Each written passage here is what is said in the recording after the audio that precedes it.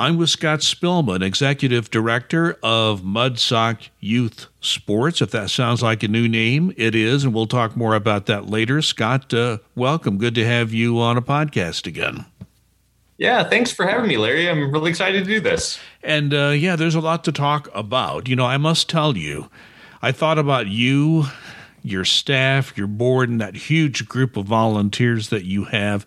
And I was thinking about all of you right around mid-April, because that's the traditional time for opening day for baseball and softball. It's always a big event. Didn't happen this year. What were your thoughts when mid-April came around? Yeah, we were really disappointed. There's something about baseball and softball opening day that really kicks off spring, I think, for the entire community. And it's just something we always look forward to. You know, sometimes we aren't fortunate enough to have the greatest weather, but as long as we can have kids out in the fields by that day, we feel like it's going to be a good year. And, you know, with everything that happened, we really were sad that we weren't able to have opening day or have spring sports at all. Yeah, and that brings me to the whole general question here, because I guess this really started right around mid-March when we all knew something bad was on the horizon with the COVID-19, the novel coronavirus, whatever you want to call it. Generally, when this began to sink in, how did you, your staff, your board, everyone involved in your organization, how did you start to grapple with it, and how are you still grappling with this challenge today? Yeah, so, you mentioned we've got a incredible team here at the Mudsock Youth Athletics office, and we've got over 2,000 volunteers to help support us. So fortunately, we had some medical professionals that were reaching out to us really back in February, and then we're saying, this is going on in the world. We're not seeing it in the United States yet, but this should definitely be on your radar. So we actually had started working on some social distancing guidelines before that was even really a term. We had written up a couple different plans to try to limit physical touching, like high fives, fist bumps, things like that. But it quickly, devolved into, goodness, it's not going to be a matter of when. We're not going to have anything to offer. And it was really hard. As I mentioned, people really kind of look at youth sports in mid-April as the kickoff to spring and everything involved. And without that kickoff, it became hard to see, what's our spring going to look like? What's our summer going to look like? But we've been fortunate that we've been trying to stay positive and been really working hard, keeping our heads down, try to work towards a fall registration, which we're happy to announce that we opened on June 1st. And as long as everything continues to progress the way it looks like it's progressing, we're really excited about trying to get those kids out in the fields and on the courts that weren't able to this spring. I want to talk more about that in a moment, but I want to kind of delve into this. And it's interesting and great to hear that you have so many medical professionals involved in your organization. But as you listen to them and you do plan for the sports that are to come now and the fall, for instance, how are you beginning to talk to them about, okay, what are you going to have to be looking at in terms of health screenings, health practices? It's very hard to social distance when you're practicing and you're at the event in most sporting events. So with those challenges, what are you looking at in terms? Because I know you're going to get this from the parents as they register, for the fall sports. So what are your thoughts along those lines? What are people telling you? Yeah, so we've been trying to take in as much information as possible. We've been consulting with medical professionals. We have a great partnership with the City of Fishers and with HSE schools and working with those individuals. And we've been following CDC guidelines. There's a lot of other good youth sports kind of consortiums that are out there that I try to be as active as possible. From what we've been hearing and, what seems to be kind of the new norm for youth sports, we're going to try to follow a similar procedure. We're asking all coaches, players, parents, referees, spectators who are sick, if they've got a persistent cough, have been running a temperature or displaying any symptoms that could suggest that they have COVID-19 or anything, surrounding that they don't attend practice game. We want them to be safe and really think about not only their own health, but the health of everyone around them.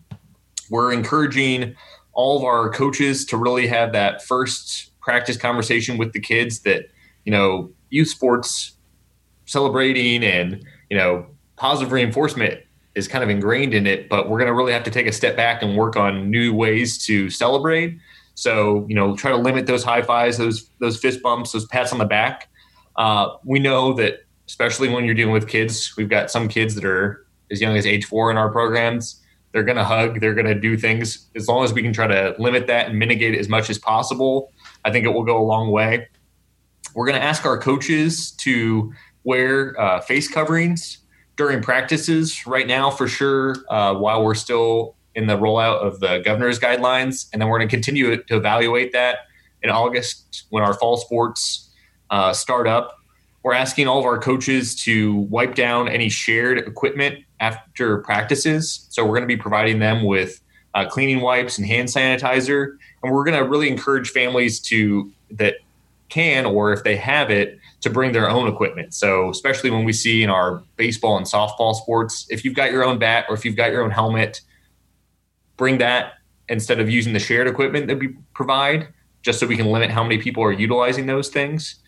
And then for practice grouping and for games, any opportunity where we can keep kids 6 feet away from each other, coaches 6 feet away from each other, we're going to encourage it. But to your point, youth sports is going to involve some people being close to each other. So we're just going to have to do our best to, when we are close together, we're taking all the other precautions to keep those kids safe. The one thing that baffles me and that scares me a little bit about all this is that when I talk to health professionals, they say 2 different things that bothers them. Number one, they're still learning something new about this virus almost every day. What you may think now may change tomorrow. The second thing that is concerning is the fact that there are so many asymptomatic positives. In other words, people who have no symptoms but are able to spread the virus to other people. The reason I mention that is because with all that in mind, as you plan your fall sports program, are you looking at all into testing as being a part of that mix? So our hope is that since the city of Fishers has been so gracious in offering the testing and that data, that we'll work with the city on cross-referencing our lists for those who are registered and who has been tested. We haven't discussed going the length of testing everyone as they attend, or having radar thermometers at the gates. But certainly if we're required to do so, or if it gets to the point where that's what is necessary, that we can make sure that our community feels safe, then that's what we'll do. Right now, we've been trying to follow the CDC guidelines and what the city of Fishers has been sharing with us about trying to get back into these groups, and that type of testing hasn't been required, but we certainly want to make sure that we're following everything that is required. So it's too early to tell, and you're hoping that it doesn't come down to that. That's what I'm hearing you say. Is that accurate or? Correct. Yeah. Okay. I always hate to say that we're hoping, we try to be as thorough as possible and have every contingency in place. But based on the information we're seeing right now, I think that's our direction. You've already touched on this. Let's talk more about it, because 2 of your major partners in providing all these programs are the City of Fishers and the HSE schools. They provide the facilities that your organization uses. And I always like to tell people, and I think you and I have talked about this, that I've lived in cities where the Parks Department does everything. It has the facilities, but they run the programs. They have to hire staff to do that. Yet here, the city and the schools also are providing you with the facilities, yet you are providing the program as a 501c3 nonprofit overseeing all this. And so the city certainly has a skin in this game to support you. So with that in mind, and with all the challenges you're having, talk about the discussions you've been having recently with the city and with the local school corporation. Yeah. So the conversations we've been having are, what makes sense and what can we do safely? Our number one priority is the participants and their families' health and well-being. And we certainly don't want to put anybody in a situation where we could be the reason why we see a spike or we see people who were otherwise healthy now having new health concerns. So with the city of Fishers, we've worked really hard on, what do we need to do to take that extra step to be safer? So I know the city of Fishers has been exploring installing hand sanitation stations at some of our larger parks, and that will help us because some of the larger parks are usually the locations where we're utilizing the green space for fields. I know that they've increased their cleaning of all the bathroom facilities, and we've been encouraging, and in turn, our families and our participants that, instead of lining up in a large queue at the bathrooms, to kind of space back out or, wait a little bit. If you see a line is kind of forming, to maybe, if you can, hold out or maybe walk to the further bathroom at the location. And with the schools, the conversation's really just centered on what we're going to hear from the governor and the director of education for the state of Indiana on how and when, if schools are going to open up and how that's going to affect outside groups.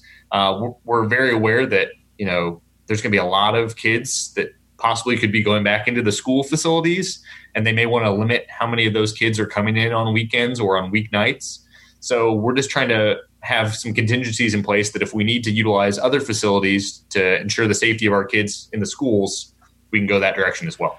Yeah, I think it's something people don't think about. If school is not in session, that really changes the paradigm as far as your access, and that's not just here. It's a statewide issue. So, yeah, I hear you. So there are a lot of unknowns, I think, and that's the sad part of this for you as you try to plan forward. Now, you mentioned fall registration already, so it's just started recently. Is it going about as in the past? How's it going right now? Yeah, so we ended up opening registration a month later than we normally would, and that was mostly in part because we wanted to see where the Indiana reopening phases were going. We didn't want to open too soon, and if we saw that all of a sudden the phases were going to be elongated or if things were going to change, we're never hoping for a spike or for the curve to start becoming steep again, but we always, in this line of work, we have to prepare for everything. But because all that data shows that things have been progressing well, we opened up a month later, and honestly, it's been great. We've been hearing from a lot of folks that, their kids were really sad that they didn't get to participate in the spring, but they were practicing in their backyard or in their basement, in their garages, and now they're even more excited about fall sports. So through 3 days, we're actually higher than we would be for the first 3 days of registration normally. So we're looking at that as a positive. Yeah, I can't say I'm surprised. People are ready to get out and to get outside, or even some of them are inside. So just remind people, especially people who may be new to the community, what sports you offer in the fall. Yeah, so we offer a lot of the same sports that we offer in the spring, but we also do have some new offerings in the fall. One of the biggest that we started last year that we're really proud of is we have the first field hockey program in the state of Indiana, and they're starting their second year. So right now it's for girls only, but field hockey is a international sport that's played by both boys and girls, men and women. So that opened on June 1st, but then we have, our traditional sports. We've got fall baseball, we've got football, tackle and flag. We've got soccer, which we have both spring and fall. We've got fall softball. We've got cross country, and we've got volleyball. And then also associated with our football league, but really is its own sport in itself, is our cheer program that occurs in the fall. Yeah, cheer programs are very popular in certain parts, and field hockey is a growing sport without question. So you're seeing some interest in that. We are, and I think the greatest compliment that we can receive is that when we started the conversations in 2018 with this field hockey group it's called the Crossroads Field Hockey Club, that was started by some former Indiana University Division I athletes. They met with us, and we really felt strongly that it was a good sport. It paired well with our girls lacrosse program that happens primarily in the spring. A lot of girls that play lacrosse in the spring then will play field hockey in the fall. We've seen and heard from those folks that helped us start our program that now we're hearing Westfield and Carmel and Brownsburg and Avon, they're all reviewing and seeing if they want to have field hockey in their youth sports programs too. So by another couple of years, we might see field hockey exploding all over Central Indiana. Interesting. Well, I know that field hockey and lacrosse are two separate sports, but there are some similarities there, so I see that. Let me ask you this: you, as a nonprofit, you do fundraising events. The one you've started in recent years is the Kick Corporate Challenge. You had scheduled it for May 15th. You had to postpone that. Are you expecting to get that in the near future? That's a great question. We've talked about it internally. We really want to focus on getting all of the normal programming in, and we're hopeful that if we get all the access to all the fields and all the facilities that we normally use, then we can turn our attention to having that kickball tournament. Obviously, as a nonprofit, we're always looking for fundraising streams, but more so this year than ever, we really just want to make sure that we're sticking to our core, our core directive, and making sure we're getting all the kids on the field. So if we can't have the fundraiser this year because we're focusing on getting all of our programming off, that's okay too. But if we can, we'd love to in that mid-September, early October timeframe that we've done the event in the past, because we know that it's enjoyed by so many in our community. Well, that brings me to the next question, because one thing about the old HSE sports and the current MudSoc youth program is that you've never turned anybody down because they couldn't afford to play. You always made sure that you accepted everyone. If there were financial challenges, you always worked with those families. And one reason you were able to do that is because of support from the corporate community here. And they support you in many other ways too. Well, the economy is not in good shape. We don't know what the near or even far future calls for. We don't understand what's going to happen. This is a paradigm where the American economy has never seen before. So my question to you in that regard is, those people, those business people who have supported your organization over the years, are they giving you any indication? Are they saying we can stay with you at the current level? Or are some of them coming to you and say, look, we love your program, we want to support it, but we're going to have to cut back or we're going to have to take a year off? Are you hearing anything like that? You don't have to use any specific names of businesses. I'm just curious about an overall message you may be getting.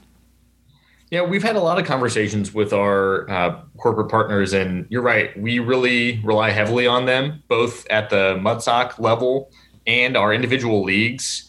You'll see, at Billerkey Park and Oleo Fields, we've got lots of local businesses and some large corporations that help support our programs and offset so many of the costs that are associated with youth sports. And we've just been trying to be really flexible. We had renewals that had come up really that started in March when we started seeing the COVID-19 response going on. And, we've been working with all of our partners on trying to fulfill it. If it means we need to look at, restructuring the contract to backload once they see more revenue coming through, we've been happy to do that. We've been happy to pause partnerships and saying, you've been a longtime partner. Don't worry about the funding right now. We'll still support you. We're still going to promote you. We're still going to have signage up where we have it, and we'll re-talk about this in the future. We've been really fortunate, and we have amazing partners. All of them help support us. I don't want to only call out one and not the others, but you mentioned our scholarship program, and IU Health has been a long-time partner, and they've actually helped earmark some of their funds that they provide us for that scholarship program, and they're committed to us and that program. So even though we've seen, our revenue and our corporate dollars decrease, that's the last thing that we're going to cut from our programming. We're always going to offer that scholarship program because we feel very passionately that we need to get as many kids out in the field as possible. So more so than ever, when we see families that in our community have been affected, we've seen some parents have been furloughed or have been relieved of their duties, and they're going to need those types of programs, and our kids are still going to need the outlets. So we're still going to offer that scholarship program no matter how much corporate support we have. And at least in the near future, you're able to sustain all the programs you currently have. Yes. So we, as part of our, budgeting each year, we always try to be as conservative as possible. We have fixed costs, like every organization, that we need to cover. I've shared with a lot of different folks that we hated the fact that we had to cancel spring sports. The last thing anybody on our staff wanted to do, and our volunteers that help facilitate the programs wanted to do, was cancel. But we're doing work behind the scenes at all times. When you think of spring sports, the average person thinks, come April, that's when it's happening. But 4 months prior to that, we've been preparing for it. We've been working with the city of Fishers on improving the fields. We've been working on marketing. We've been working on developing new programs. There's all these things that are going on. So, we're always going to have some fixed costs associated, but we are fortunate enough that we're in a financial situation that we'll be able to continue providing programming as long as we don't have to see more cancellations for too many more seasons. Yeah, for anybody who's never been to opening day, hopefully there will be one in 2021. It's a festive day. It's a great time. And we all missed it, and it wasn't anybody's fault. It was the virus that did it, and there was nobody else involved in that. I want to talk about something else, because on January 1st of this year, your organization changed its name from the long-standing, I think it's close to 30 years, the moniker of your organization was HSE Sports. It was actually an acronym, the word sports. You switched that to Mudsock Youth Athletics the beginning of this year. So what I'd like you to do for me now is just explain first of all, how your organization reached the decision to undergo a name change, and how you then arrived at Mudsock Youth Sports. Yeah, it was a lot of fun to go through the process. Back in really early 2019, we started having conversations about what our brand meant and, what services we provided to the community. We felt strongly that we were offering something that was extremely integral to the development of children in our community, but we wanted to make sure that people still knew who we were and what we were doing. So we actually ended up partnering with IUPUI and some students on one of their projects. It was actually a graduate student class, to do some surveying, and they surveyed our participants' families. We have a robust list of people that participate in our programs currently and people that had participated in the past. And they were asked a series of questions about what our program meant to them, what they felt about it, what they felt like we did well, what we could improve on, what they thought of when they thought of HSE Sports, or what they thought of sports and the city of Fishers and everything involved. And we got a lot of interesting data back from that. We felt like from their findings, people did express that they enjoyed the programming, but there was a little bit of confusion on how sports and, let's say, Sports Youth Soccer, which is our soccer league, connected, or our Fishers HSE Youth Baseball League connected to the sports organization. There was some sort of disconnect. So we were fortunate that we actually were connected through IUPUI with a marketing firm that's local called Right Hand. And they actually had, one of their partners is a Fishers resident who had his son participate in our program as well. And we retained their services to really dive a little deeper on that information. So we had some focus groups. We invited people to come in and have an hour session to really look at those questions and the connections.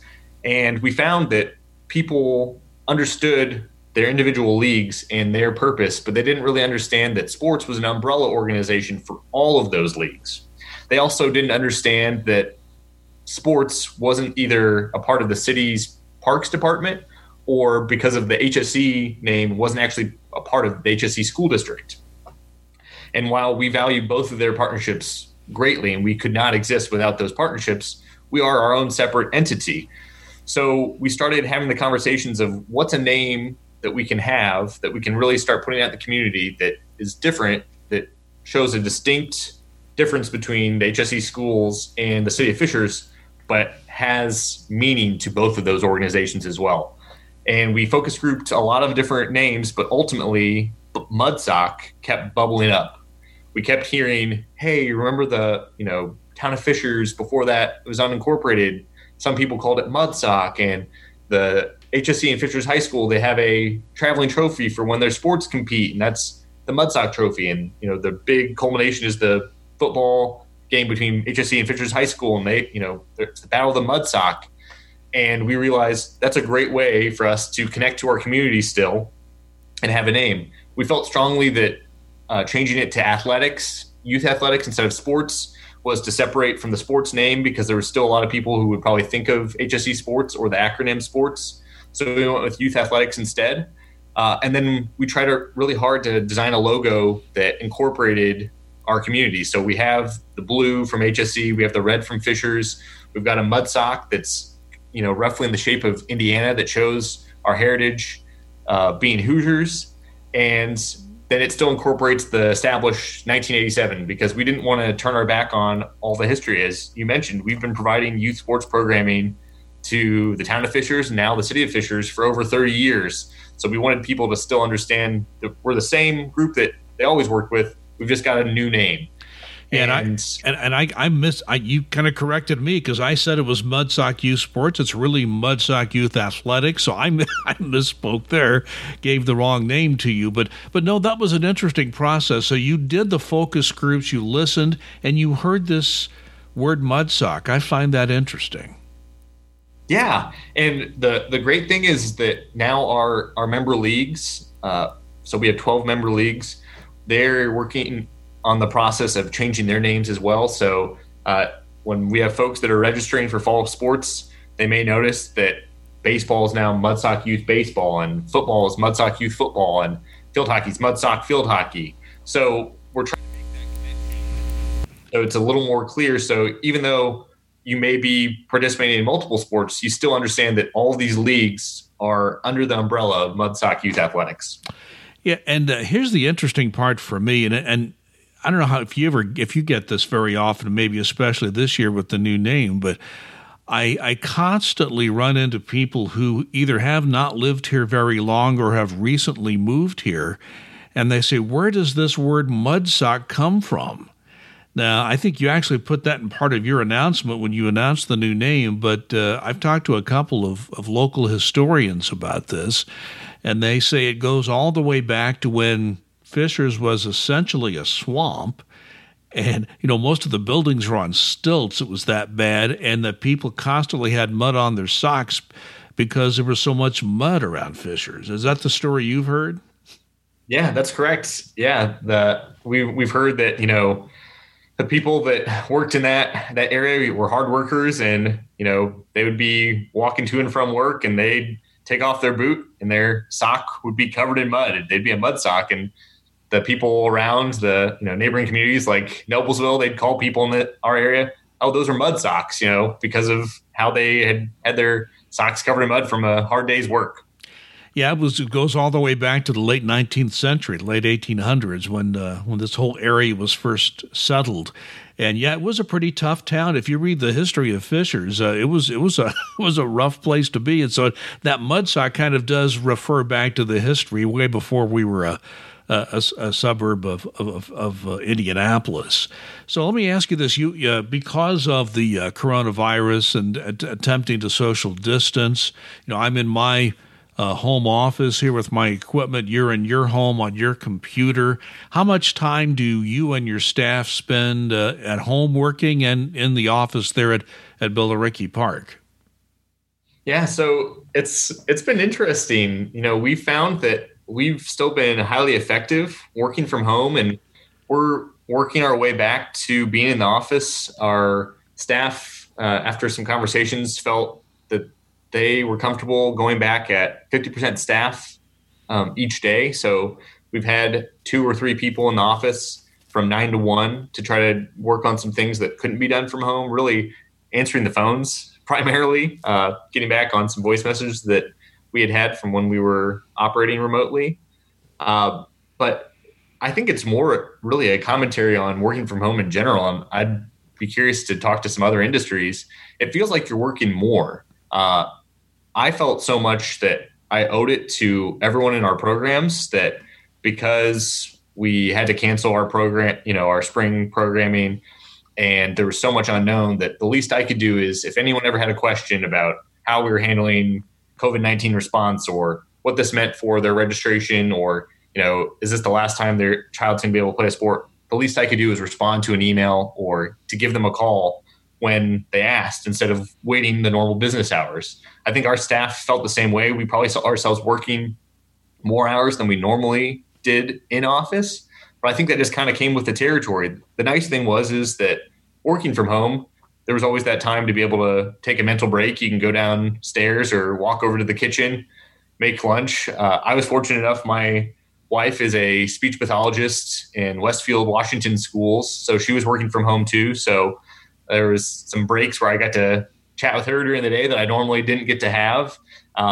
And, get her perspective from things, what she was hearing on the news when it was going on, or what conversations she was having with families in Westfield to kind of gauge the pulse of other communities. So obviously we would always prefer to be back in the office and working together, but I think we've still been working really hard remotely. Yeah, I had that experience when I worked in the federal government. When I would work out of the house, I got more work done, believe it or not. Anything you would like to add before we wrap this up? I think the only thing I would add is that, I've been really happy to see all the response that we've been seeing in the city of Fishers and how our community's really been supporting our program, Mudsock Youth Athletics, but also all the other great nonprofits during, the quarantine, the essential personnel working and lots of working from home. And I encourage people to continue to do that as we start seeing our restrictions kind of be lifted and the social distancing guidelines being relaxed.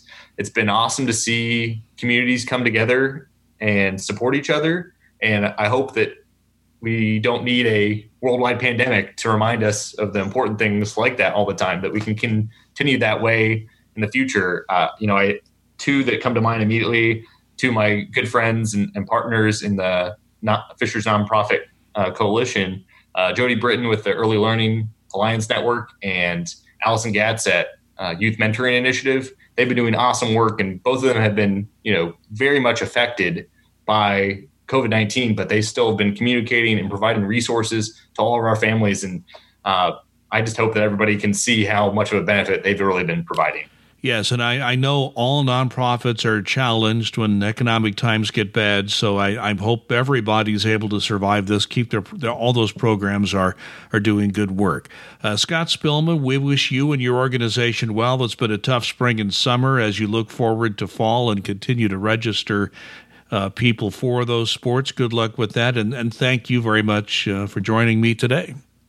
Yeah, thank you, Larry, and I hope that you'll be able to get out and enjoy a little bit of your retirement. I'm sure you felt like this was not the best time to hang up everything and then not be able to leave the house for a few months. Well, I was trying to back away from all this, and circumstances have made that very difficult. But thank you for your thoughts, and thanks again for joining me today. Yeah, thank you.